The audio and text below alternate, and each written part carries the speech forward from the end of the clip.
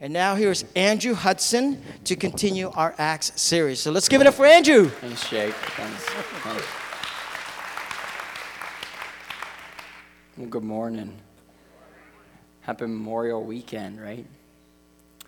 Well, let's go ahead and let's just start off by praying really quick this morning. I know we've already experiencing God's presence, but let's just ask him to speak to us as we look at his word. So, Lord, we just thank you for this time to be with you. We don't want to take that for granted. Lord, I pray that you would just speak to us, that you would encourage us, that you would stretch us, Lord, this morning. Would you be with your people in the name of Jesus? Amen. Amen. So the other day, I was getting ready to go run some errands with my youngest son, who's just about ready to turn 3 years old. His name's Aaron. And I overheard this conversation between my wife, Sarah, and him, and about how she's kind of explaining to him what we're going to go do. And so she tells him, we're going to go to the grocery store, and you're going to go to the bank, and just kind of go do some things with Dad. And he thinks about it for a second, and he says to my wife in that cute little 3-year-old voice, I go to bank first. I want to go bank first. And why does every 3-year-old want to go to the bank? They get suckers. That's right. They get suckers. He has absolutely no idea what goes on at a bank, but the fact that he gets suckers. So he's pretty determined, I want that sucker. And my wife has explained to him, it just doesn't really make sense. It makes a lot more sense to go to the grocery store first and, so on and so on. And then she says this phrase. She says, don't forget, your daddy's in charge. Oh, and he just looked right up at her, and he just stomped and went, I in charge. And, it was cute. I just started laughing. And you can imagine there was a little bit of a loving, disciplining discussion with him that happened afterwards. But it's pretty typical of a 3-year-old or almost 3-year-old to experience that behavior, to want to be in charge. And the truth is, though, I think we never really grow out of wanting to be in charge, out of wanting to be in control. We do get a little bit better at hiding it and doing it more discreetly, though. But the truth is, we all have trouble listening and obeying to authority at times. And this is a problem with our whole society. We have a problem, an anti-authority problem in our society, whether it's kids with parents, like my own son, students with teachers. I see that a lot during the school year. Employees with bosses, even sometimes church members with their pastors or their small group leaders. And it's not a new problem in society. It's not just these young millennials who don't know how to take directions, take authority, but really it's been around almost all humanity. It's really a problem of sin. If you think about it, the very first sin that ever happened was Adam and Eve, and what were they doing? They were going against God's authority. They were going, by eating the fruit that God told them not to eat from, they were basically saying to God, we want to be in charge. We want to do things our way. We feel like you're holding out on us. And that really led to all of our problems, didn't it? So how do we solve this problem of having an anti-authority attitude? Well, the answer is to learn to submit to God's authority, to learn what we were always meant to do, to learn to let our heavenly daddy be in charge.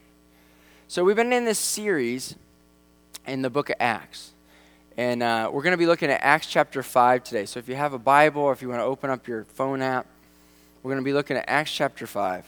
And let me just tell you, there's a lot that happens in this chapter. It's a long chapter. It's got 42 verses in it. And there's no way we could cover it all and talk about every little caveat or every little thing that happens in it. In fact, you could spend weeks just on this chapter alone. We're going to do it in about 30 minutes. But when I was praying about this and thinking about what God wanted to really draw out from this for us this morning, I just kept coming back to this over and over again. There seems to be this theme throughout the whole chapter that God's in charge, that God's in charge. And so we're going to see that God's in charge in this chapter, but we're also going to see 3 different ways that people choose to respond to that claim. 3 different ways that people choose to respond to this idea, to God's authority. And the very first way that we're going to see that somebody responds to it is in the story in this part about this couple named Ananias and Sapphira. And we're going to see that they push back against this idea. They push back against this idea, and they, like my son, declare that I want to be in charge, that I am in charge. And so as we look at the very first verse, we're going to start off in verse 1 and kind of tackle this part of the story. It says, "Now a man named Ananias, together with his wife Sapphira, also sold a piece of property. And with his wife's full knowledge, he kept back part of the money for himself, but brought the rest of it and put it at the apostles' feet. Then Peter said, 'Ananias, how is it that Satan has so filled your heart, that you have lied to the Holy Spirit and have kept for yourself some of the money you received for the land? Didn't it belong to you before it was sold?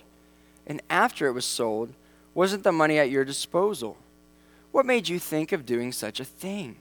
You have not lied to just human beings, but to God.' When Ananias heard this, he fell down and he died. And a great fear seized all who heard what had happened. And then some young men came forward, wrapped up his body, and carried him out and buried him." Now at this point, I want to ask if there's any volunteers. We're going to reenact this. Anybody want to be Ananias? Yeah, I didn't think so. No, but this is pretty harsh, right? I mean, this is pretty crazy, this story. We see this married couple, Ananias and Sapphira. They come up with this idea, this scheme to basically look really good. They want to look good in front of the early church by selling a piece of property they have, but they're not willing to give it all up. They want to lie about how much they got paid for it. And I was reading, one commentator said they were basically like con men embezzling God's money. I think that's pretty harsh. They appear to be very generous to everyone, but secretly they're keeping some of the money for themselves. And Peter, who's filled with the Holy Spirit, calls Ananias out on his deceptive scheme, and God strikes him dead like that. If we keep reading, we get to find out what happens to his wife, which is nice and juicy too. So in verse 7, about 3 hours later, his wife comes in, not knowing what has happened. And Peter asked her, he said, "Tell me, is this the price that you and Ananias got for the land?" "Yes," she said, "that is the price." And Peter said to her, "Liar, liar, pants on fire." No, he should have said that though. No, he said that. He said, "How could you conspire to test the Spirit of the Lord? Listen, the feet of the men who buried your husband are at the door, and they will carry you out also." And at that moment, she fell down and died. And then the young men came in, finding her dead, carried her out, and buried her beside her husband.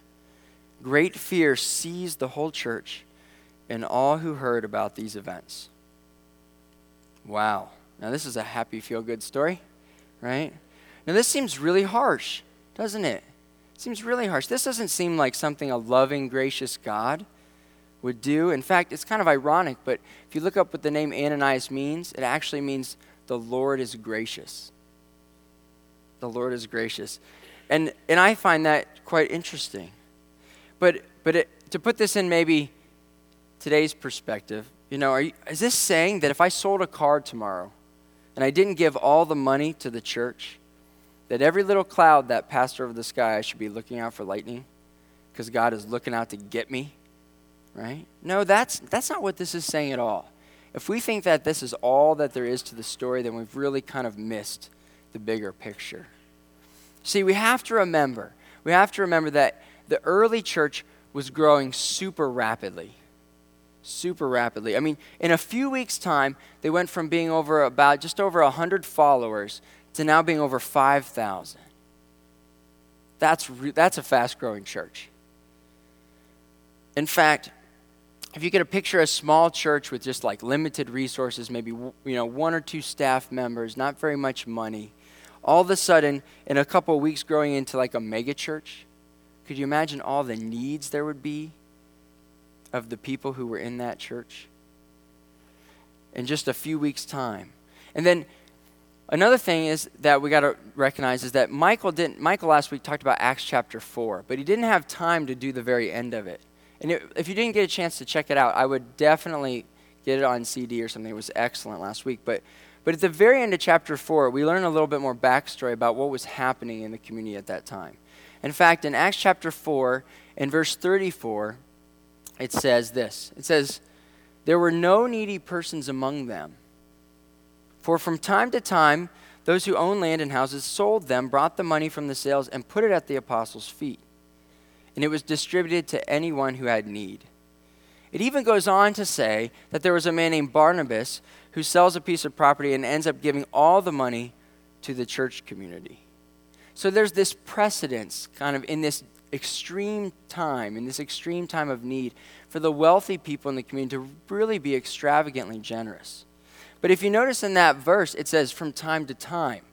This was not the expectation for everyone in the church at all times.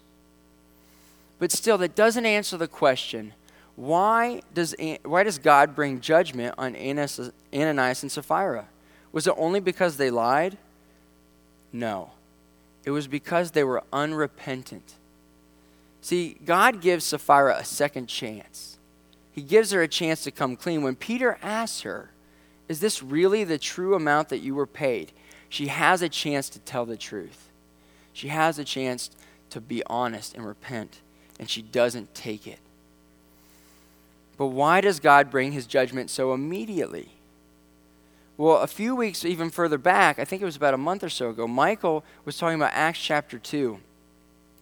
And he said this phrase, and I remember it very clearly. He said, it was one of his things on the bulletin or on the handout. It said, God is speaking in all caps. God is speaking in all caps. His presence at this time in history is so strong. His holiness is so strong. He is purifying the church.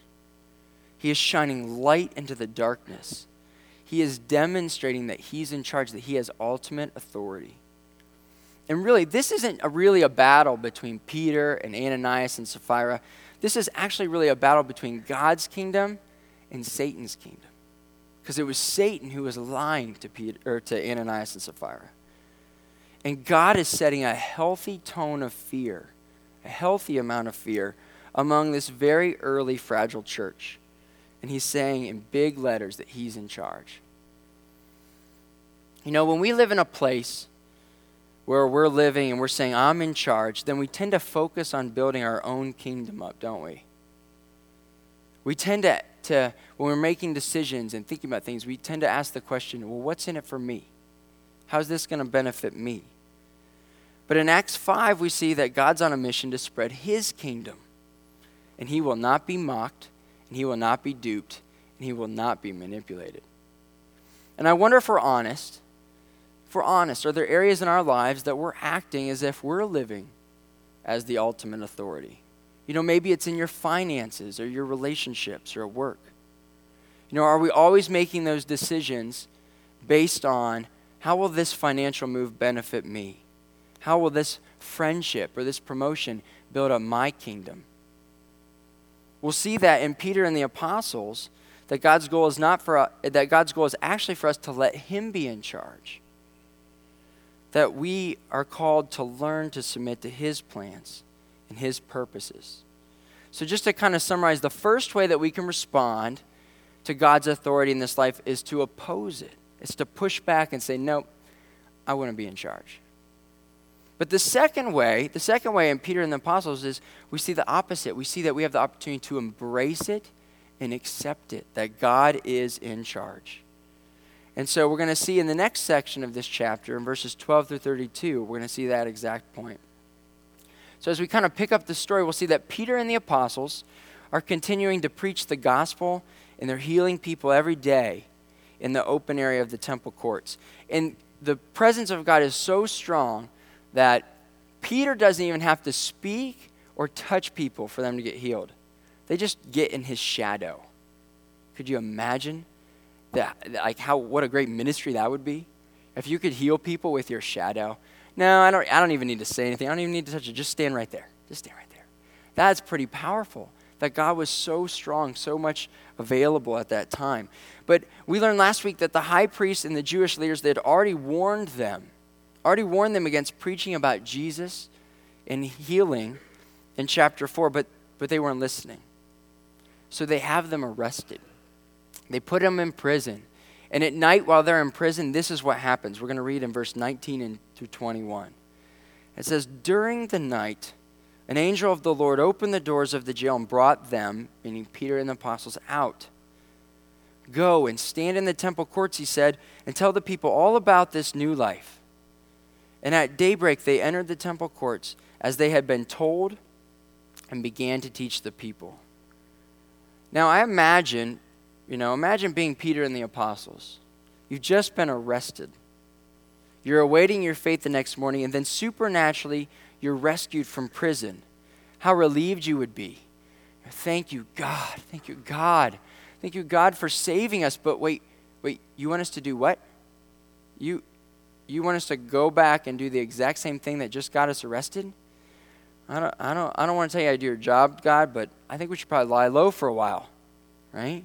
Maybe we should get some of those little disguised mustaches that you stick on, right? Or some fake glasses. We can go undercover and keep doing this. But no, God is saying, no, I'm in charge, and I'm going to keep doing what I want you to do. I want you to continue to do what I've told you to do. And you know what the craziest thing is? They actually do it. They actually go back and they keep preaching and healing people the very next morning. They are completely submitted to God's authority and his plan. So the next morning, these Jewish leaders, they wake up, they go to the prison, there's nobody there. They're absolutely shocked. Where did they go? And somebody goes, oh, those guys you arrested yesterday? Yeah, they're right back where you left them. Or they're right back where you arrested them in the first point. They're still just preaching and healing people. So they go and they grab them, and the high priest says to Peter and the apostles, this is what he says in verse 28 and 29. He says, we gave you strict orders not to teach in this name, meaning Jesus, he said. Yet you have filled Jerusalem with your teachings, and you are determined to make us guilty of this man's blood. And look how they respond. Look what Peter says. Peter and the apostles replied, we must obey God rather than human beings. That is a great verse to underline in your Bible. That's a great verse to meditate on and think about. What does that really mean? Peter is saying that we're not stupid. Like, we heard you the first time. Don't go preach and don't go heal. We heard you. We heard you the second time. But we got to obey God. We're going to do it anyways. Peter is declaring truth here. He's declaring that God is in control. Not you Jewish leaders. Not me, Peter. Not us. When Peter says we must obey God rather than human beings or people, it's basically implying that we first must be able to hear or listen and then obey.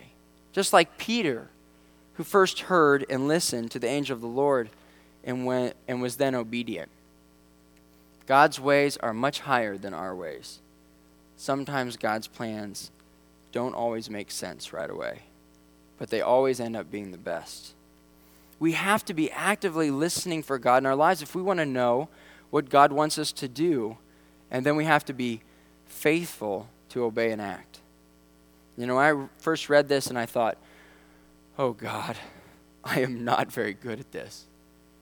I wonder how well are you at this?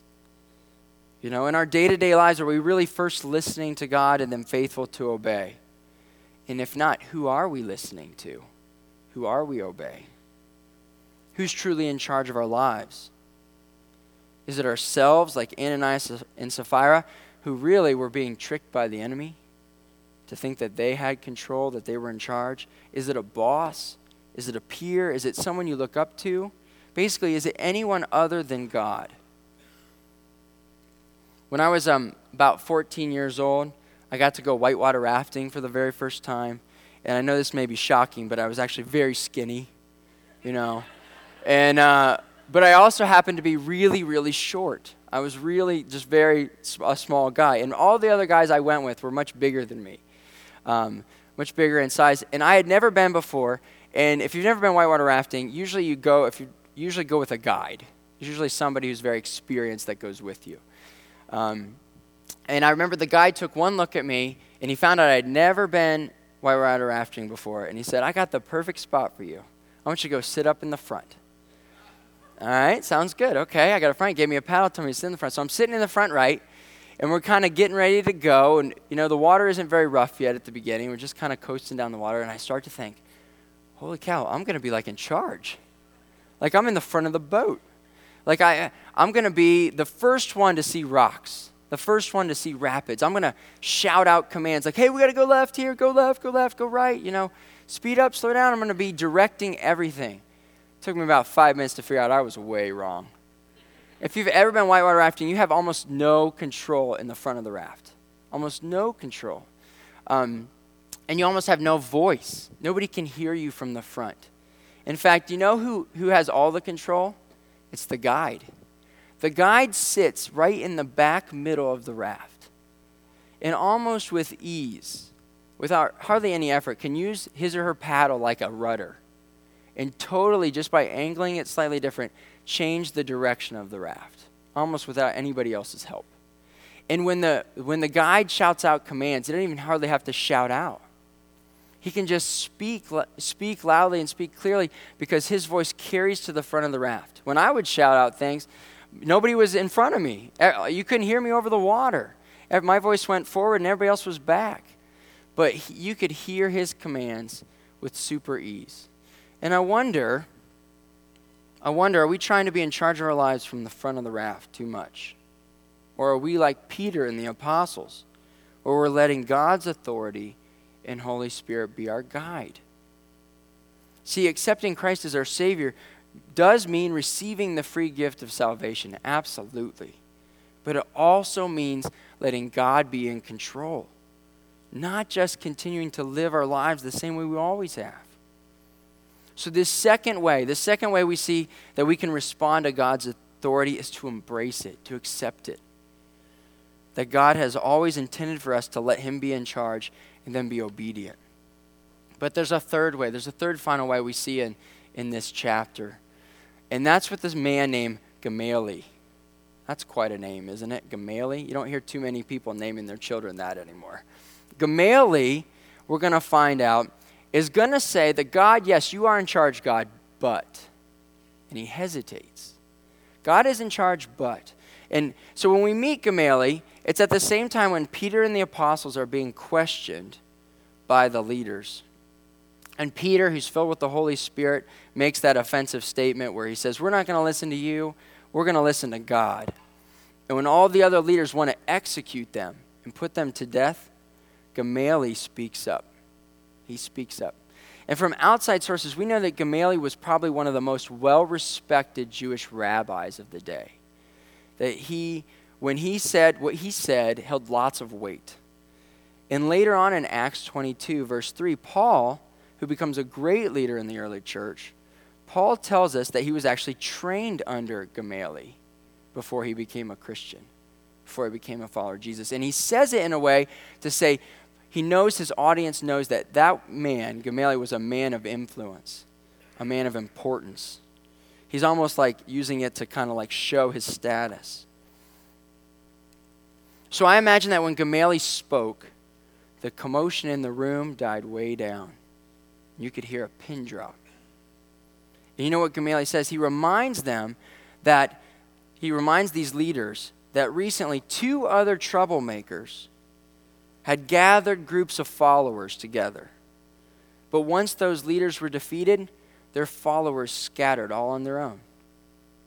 And so Gamaliel gives this advice. In verse 38, he says, therefore, in the present case, I advise you, leave these men alone. Let them go. For if their purpose or activity is of human origin, it will fail.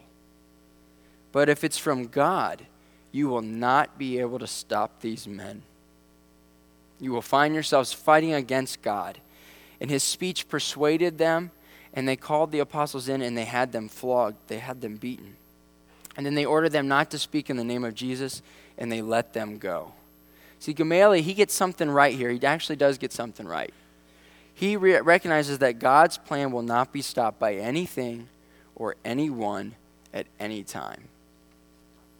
The Isaiah, the prophet in the Old Testament, he's speaking to the Israelite people, and God is speaking through them. And so this is God's voice speaking. But in verse 10 of chapter 46, he says this. God says this through Isaiah. I make known I make known the end from the beginning, from ancient time what is still to come.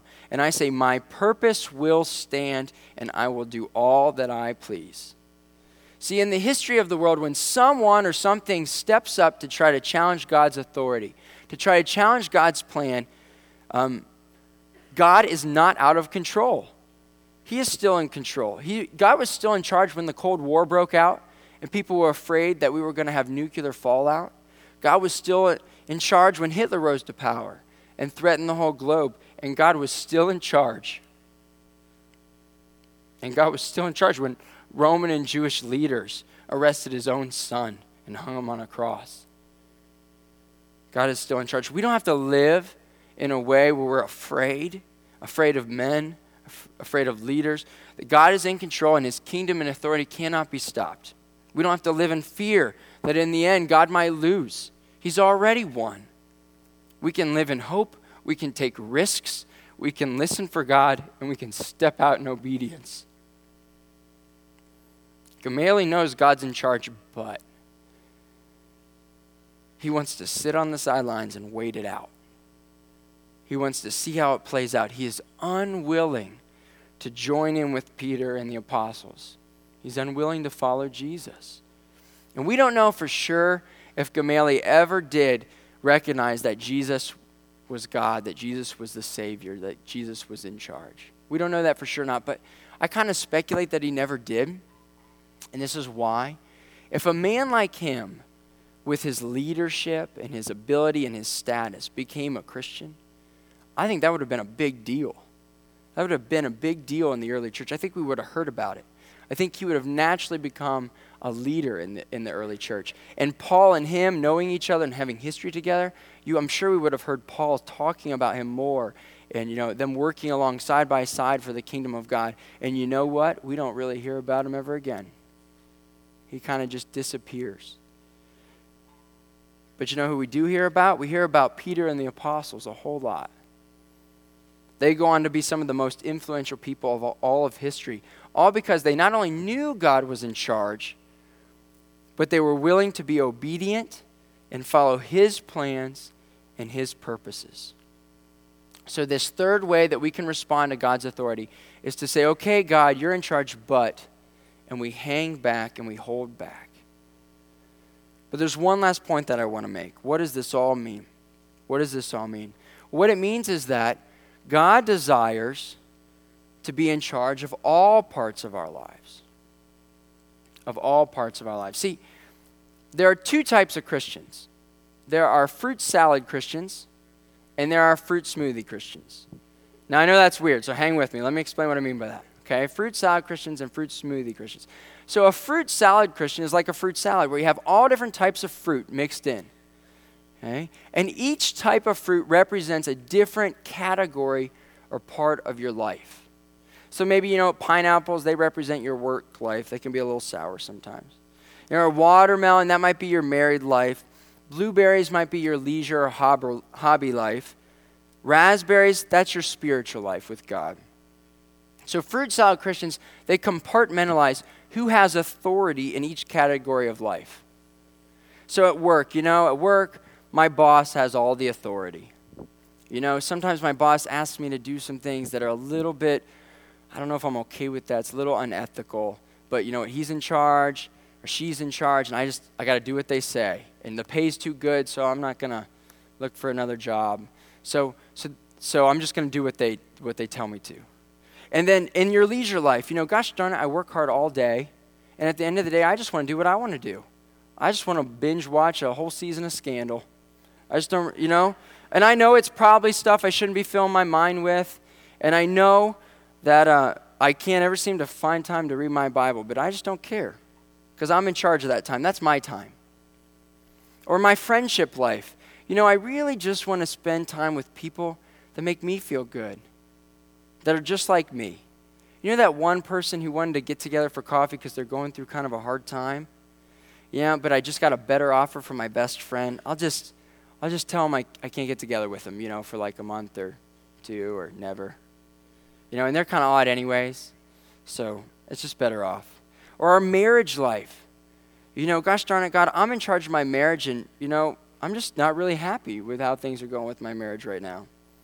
And I just don't really, we're just not the same people we used to be. And I just don't really want to be married to them anymore. And I don't have any biblical grounds for divorce, but I just don't care. I'm just going to do it anyways. But you know what, God, in my spiritual life, you can be in charge of that, God. I just love coming to church for like an hour and a half a week and just worshiping you. And, I just love to hear that speaker up there just tell me how much you love me, God. That's just, you can have authority in that part of my life. That's a fruit salad Christian.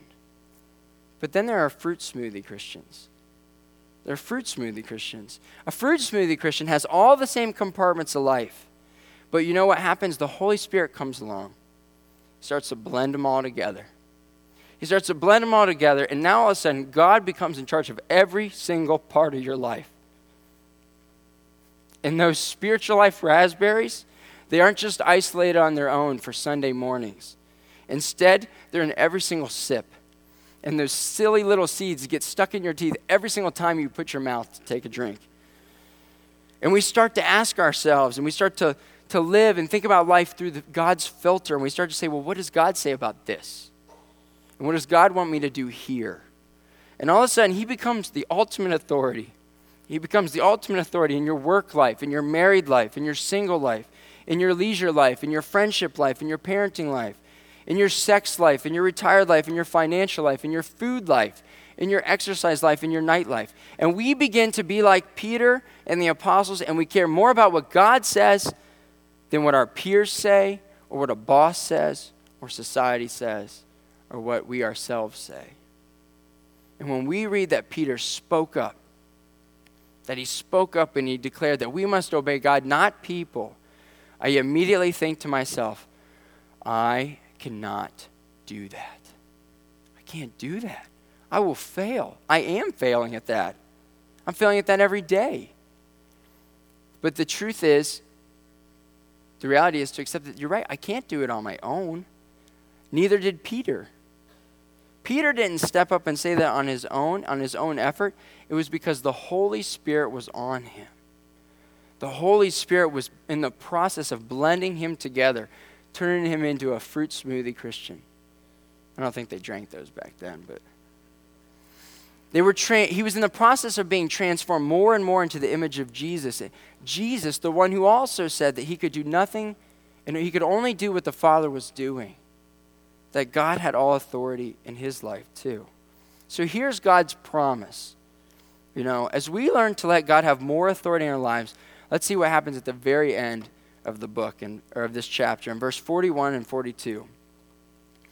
It says that the apostles left the Sanhedrin, this Jewish council.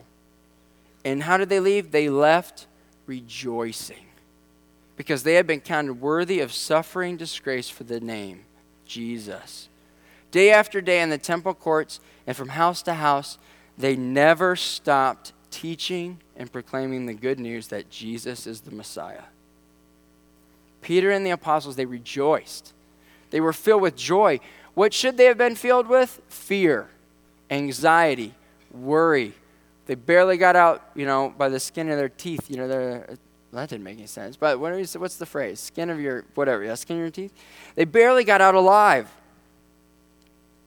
But yet, they were filled with joy. They celebrated. It still cost them something. It still cost them something. They were still beaten for following God. And guess what? It will cost us something too.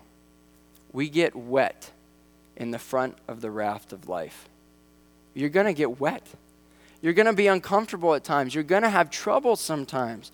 That is going to happen, though, no matter what, if God's in charge or not. But if we let God be in charge, we also get joy. We also get filled with joy. We also get filled with the Spirit. Let's go ahead and stand up here for a second. That's what I want to do for ministry time. I want to invite some of you up forward to get prayer today. See, the truth is that we all respond to God's authority in these three different ways at different times, isn't it? At times, I know I'm like Ananias and Sapphira, trying to be in charge, trying to make sure things benefit me and looking out to build up my kingdom. And maybe this morning there's some particular area in your life that you know God is inviting you. He's inviting you to say, stop trying to control blank and let him be in charge of that part of your life. At times we're like Peter and the apostles, and we're striving to live like God is in charge. But you know, God is asking you to do something hard that might cost you something. Maybe you're facing something really difficult right now. Maybe you're facing some trouble. Maybe something seems completely out of your ability to do, but you want to be faithful like Peter. I want to invite you to come get prayer. To be filled up with the Holy Spirit, with courage, with boldness, with gifting, with ability. At times we're like Gamaliel, and we know God is in charge, but we hesitate. We hold back from joining in. Are there areas of our lives today that we're holding back from God, and God is saying, come on, it's okay. Just give it to me. See, Proverbs 3:12 says, the Lord disciplines those he loves, just as a father disciplines a son or a daughter in whom he delights. Do you know God loves you? Do you know he delights in you? Do you simply want to say, God, you know, there's nothing specific today, but I want to be more of a fruit smoothie Christian. I want that. Are you sensing God blending you together this morning? And are you desiring to be filled more with life, more with joy? You can start coming forward now for prayer, but I also felt like, you know, God's in control of our health too, isn't he? And I felt like this morning when I woke up that there were people, maybe there's some people here, that you just get you have a chronic pain in your muscles. Chronic pain in your muscles. I want to encourage you, if that's you, to come forward and get prayer for that. And I also felt like ears. That maybe you've been given some news recently that your hearing is going to go downhill real fast. That it's deteriorating very quickly, and we want to pray against that. We want to pray for healing for that. So I want to invite you guys to come forward if any of that applies to you. Where Pam and Galen are going to lead us in worship. If you just want more of God, if you just want to give more of your life to him, come forward and somebody will encourage you and pray for you. No, it's not. It's right there.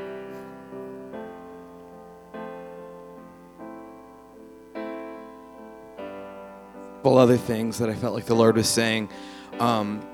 Really got a strong sense that there are people who are struggling with anxiety and depression. You kind of feel like that's held you out from doing the things that the Lord has called you to do. I think God wants to heal you of anxiety and depression this morning. And also I feel like there's people who are struggling to hear the voice of God. When Andrew was talking about how the apostles were able to follow because they heard him first, I think the Lord wants to speak really clearly to some people this morning and give them direction. So why don't you come on forward?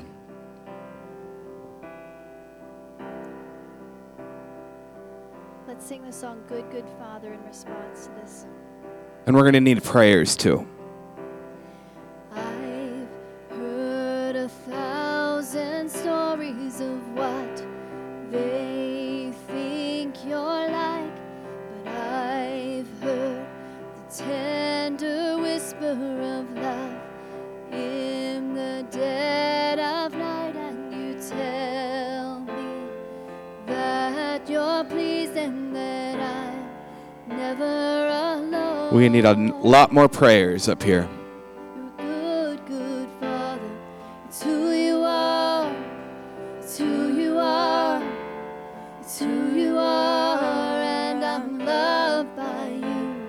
It's who I am. It's who I am. It's who I am. You're a good, good Father. It's who you are. It's who you are. It's who you are, and I'm loved by you. It's who I am. It's who I am. It's who I am. I've seen many searching for answers far and wide, but I know that we're all searching for answers only you provide because you know just what we need before we say a word. You're a good, good Father. It's who you are. It's who you are. It's who you are. And I'm loved by you. It's who I am. It's who I am. It's who I am. You're a good, good Father. It's who you are. It's who you are. It's who you are. And I'm loved by you. It's who I am. It's who I am. It's who I am. If you're getting prayer, continue to just receive from the Lord what he has for you. But, just to encourage those of us who are in our seats, we might not feel super strongly that there's anything specific that we need prayer for right now, and that's okay. But I want to remind us that the enemy sometimes likes to blind us of the areas that we are in need of, that we need God in. He likes to keep us in bondage and slaves to that. So let me leave you with this. What if we said that we would set aside a few minutes of each day this week to humbly ask God to show us just one area of our life that we're not submitting to his authority. And we listen for his voice. And then we ask the Holy Spirit to show us and to empower us and to tell us what to do about that, how to step out in faith about that. What might happen? Might we experience more of God? Might we experience more joy, more life? Might we live and experience more of his kingdom? We just might. So let me pray. Let me pray for us, and then we'll send us off. So Lord, like my son Aaron is learning to let his daddy be in charge, we want to let you, Father, be our heavenly daddy and be in charge. Will you gently, so kindly and gently show us the areas in our life that we are trying to manipulate, that we're trying to force, that we're trying to control? Would you blend us together? Might we all become more fruit smoothie Christians? Would you be with us? Would you guide us? Would you protect us?